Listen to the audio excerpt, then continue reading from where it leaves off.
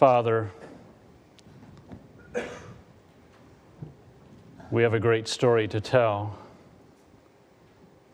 in the person of Jesus Christ. And we know that in our world today, there are many religions that offer something, but we know it's another empty well.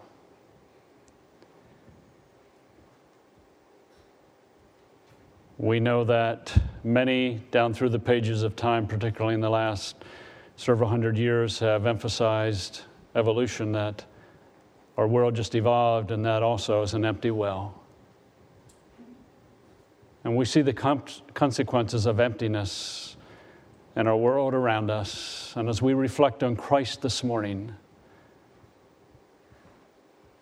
may we grasp in a growing manner when Jesus says He's the way, the truth, and the life, that is very accurate. And let that influence the way we live, the way we respond in the world in which we live. For it's in Christ's name I pray. Amen.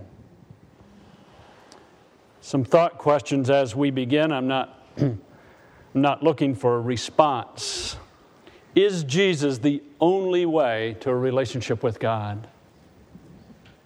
Is Jesus the only way to a relationship with God?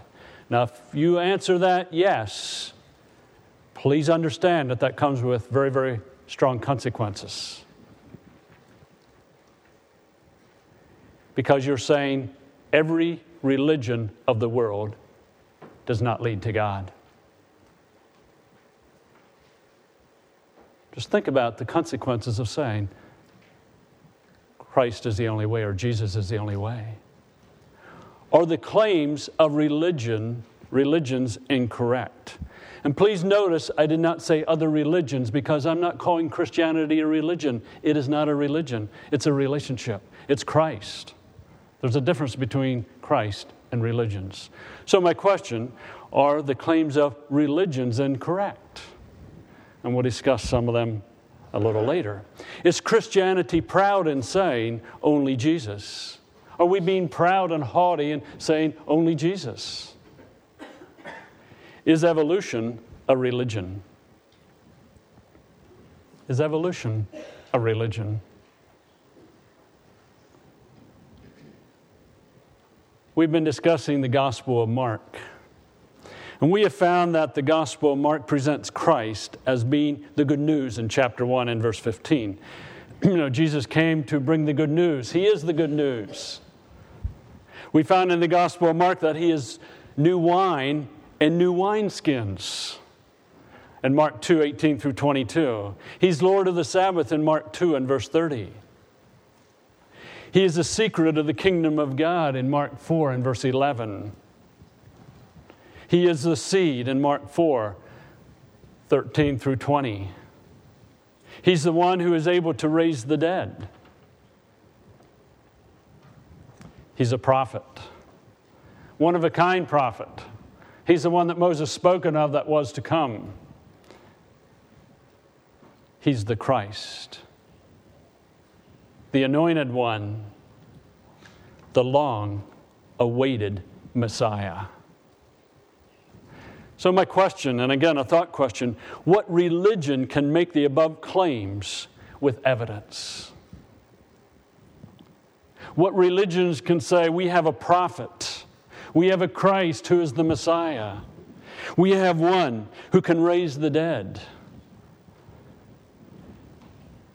They can't with evidence. What is unique about Christ?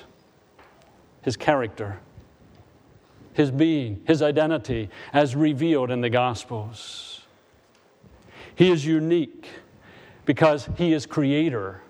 John 1, Colossians 1, Hebrews 1. Christ is creator. He also is unique in the sense that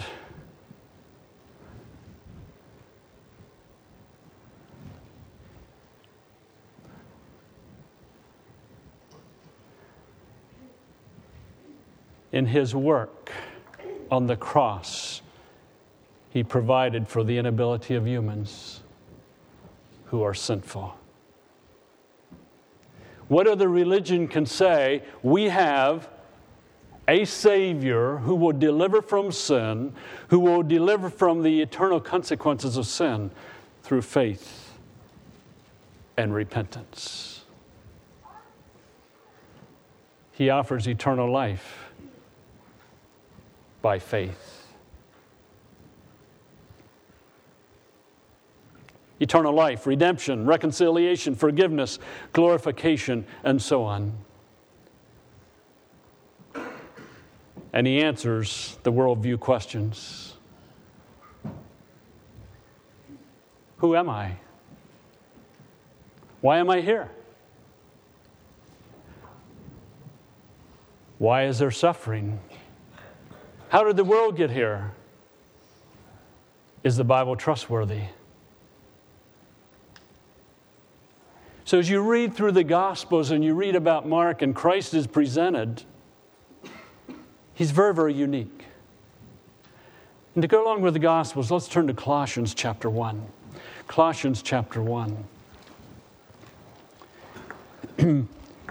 When you read the books of the Bible, it's always important to seek to understand that there's a historical setting. There's a background in which the books were presented. When you get to Colossians, we find that Paul is writing to believers in Colossae, a city that apparently was facing some teaching that said, you go through a series of beings and you'll eventually get to God. And they would say, well, let's just plug Christ in. He becomes one in a series of beings that you use to get to God. Kind of like today we have all kinds of religions. We'll just plug God or Christ into it also. And Paul is saying in Colossians, no.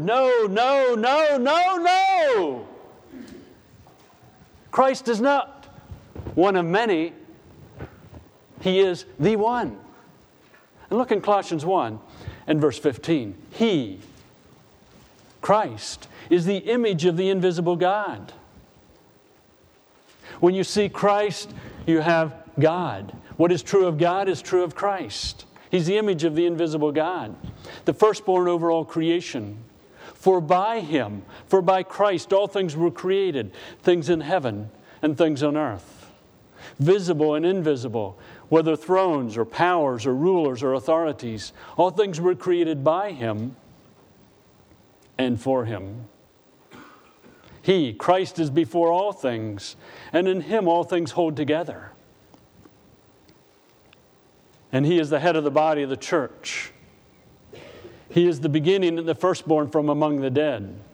He came from the dead with others to follow. He came from the dead to die no more, so that in everything He might have the supremacy. For God was pleased to have all His fullness dwell in Him, and through Him to reconcile the world to Him, or to reconcile to Himself all things, whether things on earth or things in heaven, by making peace through His blood shed on the cross. Notice in chapter 2 and verse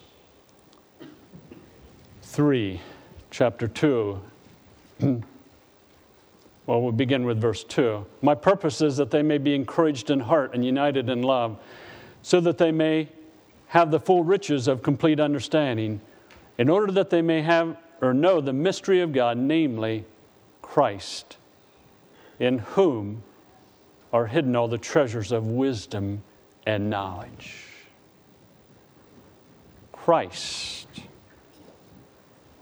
is unique. And when Jesus says, I am the way, the truth, and the life, no man cometh unto the Father except through me, He's making a very profound statement. He is saying, what everyone else may say, whatever else may be taught, is not accurate. I am the way, the truth, and the life. That means all the religions of the world, whether in Jesus' day or in our day, all the isms of the world in our day or in Jesus' day, miss. They're not correct. The uniqueness of Christ His character, His being, His identity. No one before Christ and no one after Christ is ever like Christ. His creation, His work, the cross, the resurrection, the glorification is unique.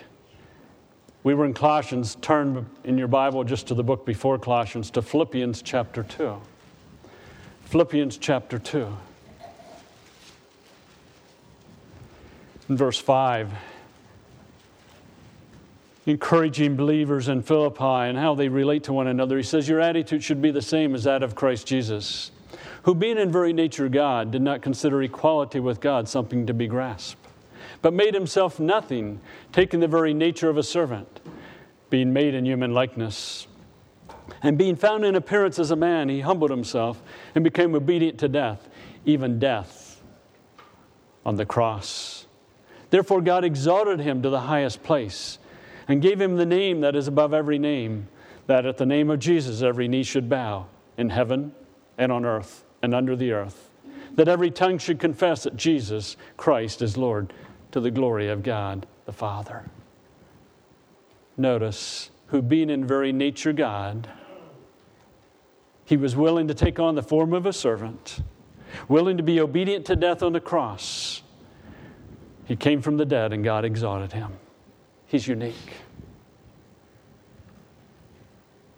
As creator, on the cross, his resurrection and glorification, no one else has ever done that. Also, he's unique in the sense that he says humans are unable. They're sinful. They're spiritually dead. You will find all the religions and all the isms of the world refuse to say that humans are sinful. They always say humans are able. Christ says they're dead. Ephesians 2 and verse 1, we won't turn there, but he says there, Paul says, and being dead in transgressions and sins. Separated from God, separated from a relationship with God. Christianity, Christ says you're bankrupt. You have nothing to bring. You can go to your bank account. What do you find? Nothing. Every other ism in religion says you have some good in you. You can do something. Christ is unique in that he offers eternal life by faith in a substitute. 1 John chapter 4.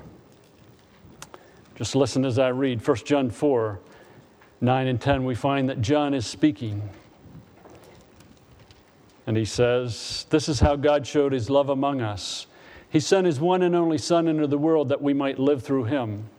This is love. Not that we love God, but that he loved us and sent his Son to be the atoning sacrifice, the propitiation for our sins. Christ became the substitute for spiritually bankrupt people because he was not spiritually bankrupt. He was very God in human form. John 5 and verse 24 talks about the fact that those who believe in the one who sent Christ and believe in Christ, what does he do? He gives them eternal life where they cross from death to life. No other religion or ism of the world can offer eternal life. Christ also answers some worldview questions. Who am I? We'll touch more on these in the future. Why am I here?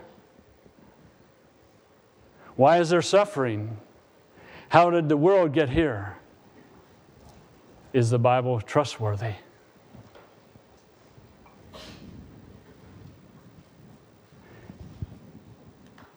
What we want to do now is to take the uniqueness of Christ and contrast it with some of the religions of the world.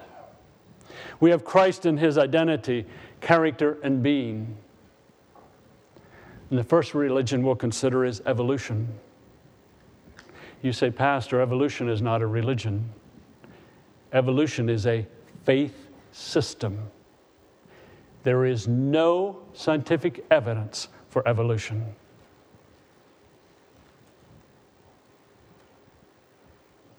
If you're going to buy into evolution, you have to have faith. Buying into Christ involves faith. Hebrews 11 says, he who believes that he is, and goes on to say that there's faith.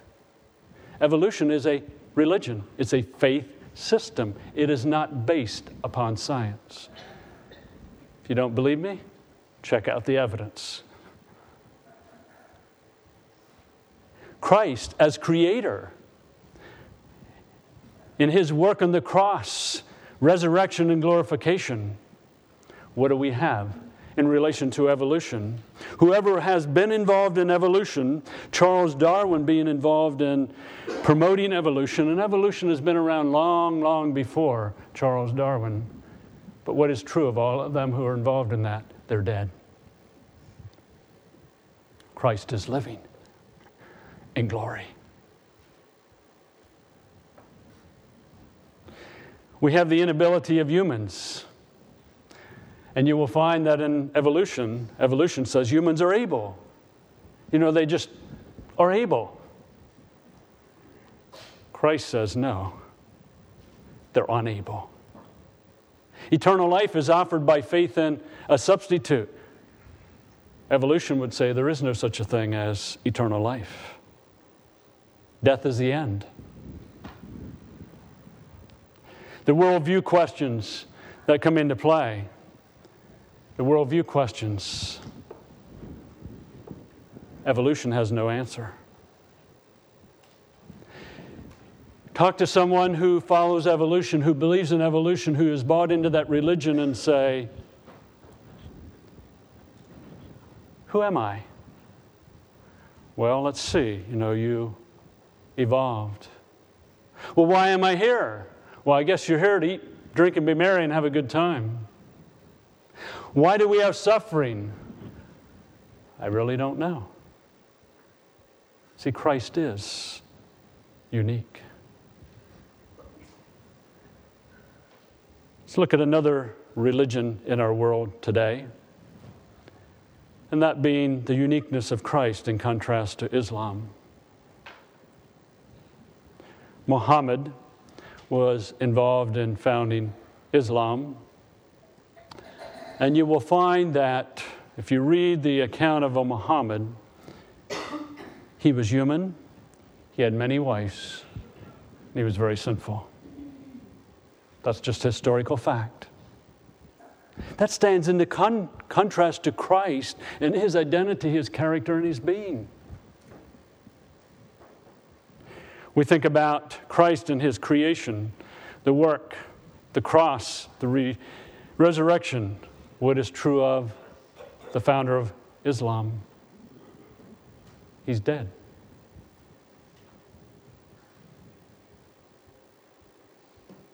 He's decayed. Christ says humans are unable. They're sinful. There needs to be repentance. Islam says humans are able. Pray in a certain direction. Make your trip to Mecca, along with a host of other things. Humans are able. Christ says eternal life is by faith in a substitute, namely me. Islam says it's self-effort. Do.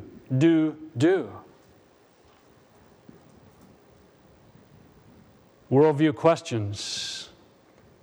Who am I? Why am I here? Why is there suffering? How in the world how did the world get here? Is the Bible trustworthy? Islam don't have answers.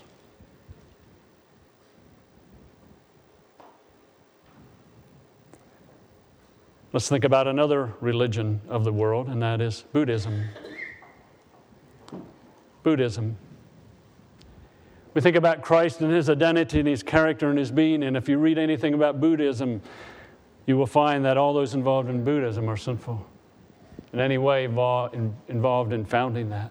They were sinful. Stand in clear contrast to Christ. Think about Christ and his work in creation, on the cross, his resurrection, his glorification. What's true of those involved in Buddhism? Dead. Think about the inability of humans, which Christ says humans are unable. That's why he became the substitute. Buddhism says humans are able. Christ offers eternal life by faith in a substitute, that substitute being Jesus Christ. Buddhism says self-effort. In relation to worldview questions, who am I? Why am I here? Why is there suffering? How did the world get here? And is the Bible trustworthy? They don't have answers with integrity. They just don't have them.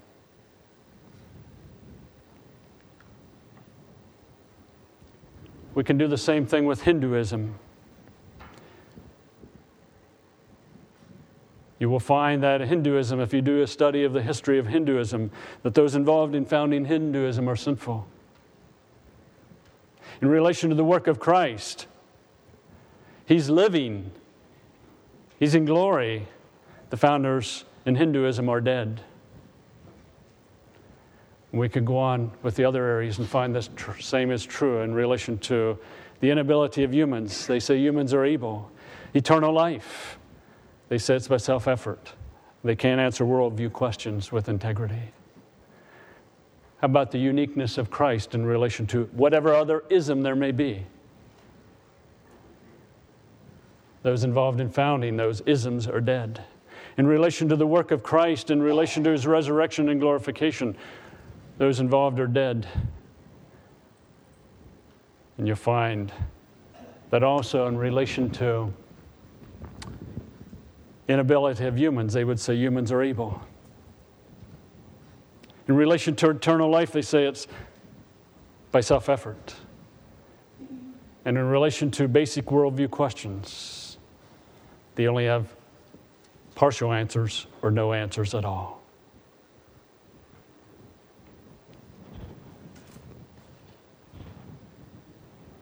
Who is Jesus? He's the way, the truth, and the life. And as you think about the religions of the world and the isms of the world, please understand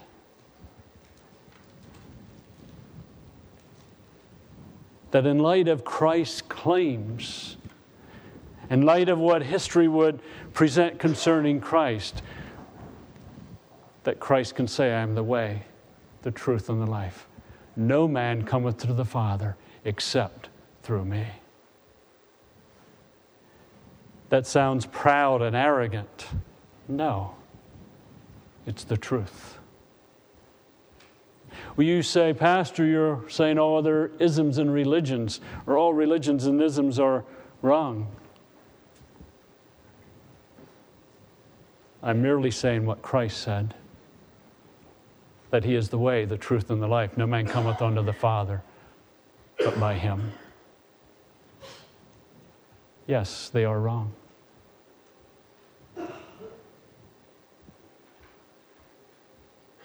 Christ is exclusive. He's one of a kind. There are no others like him. That is a very bold claim. But Jesus made it. I'm not. I'm merely saying what he said. Now, please stop and ponder the implications of that.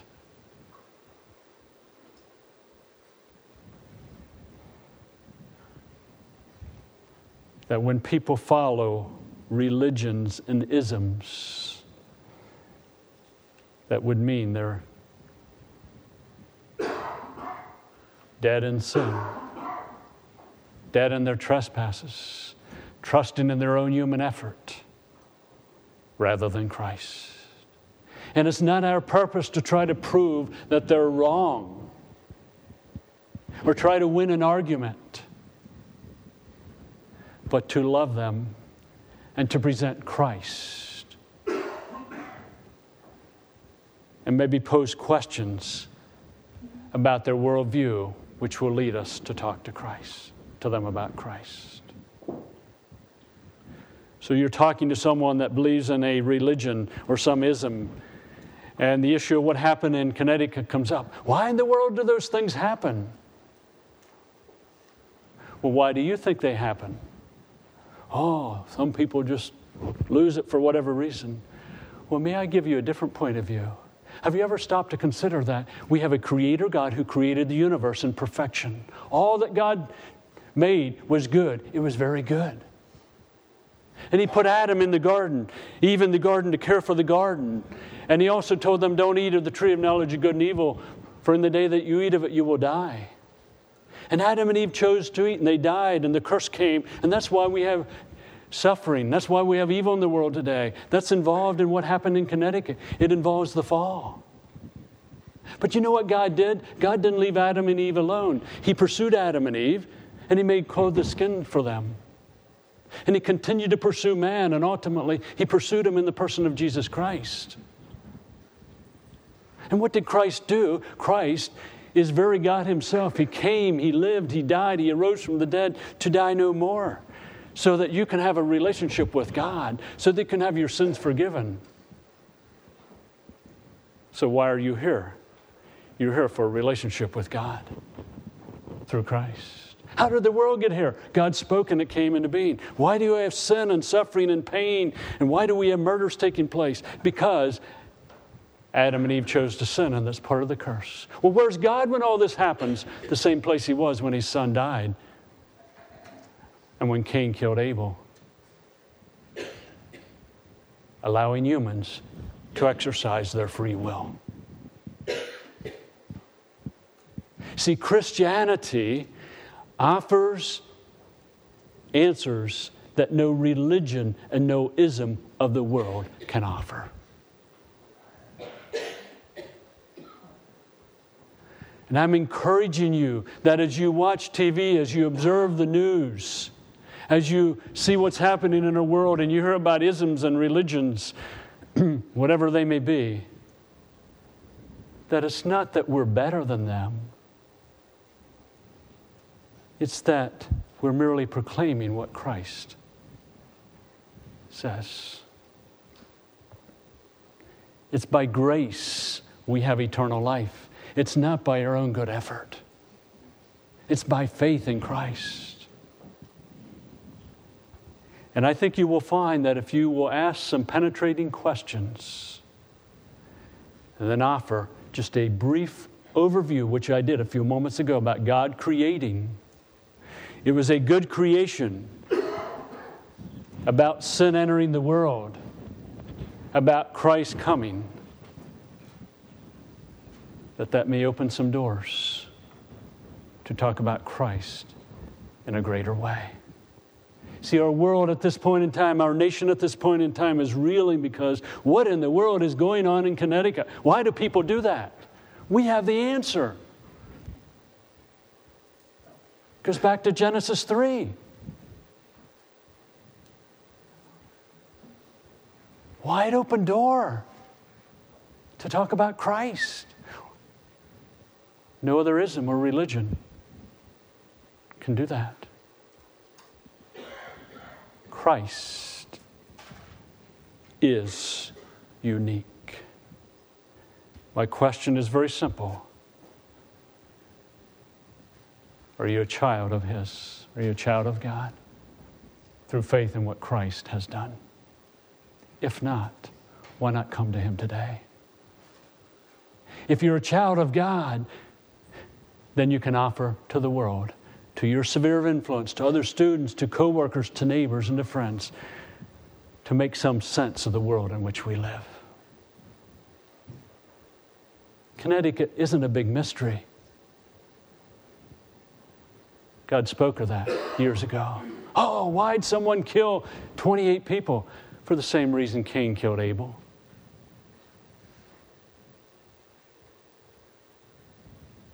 He's sinful. And he wanted to worship his way, just as all the religions and isms of the world want to worship their way apart from Christ.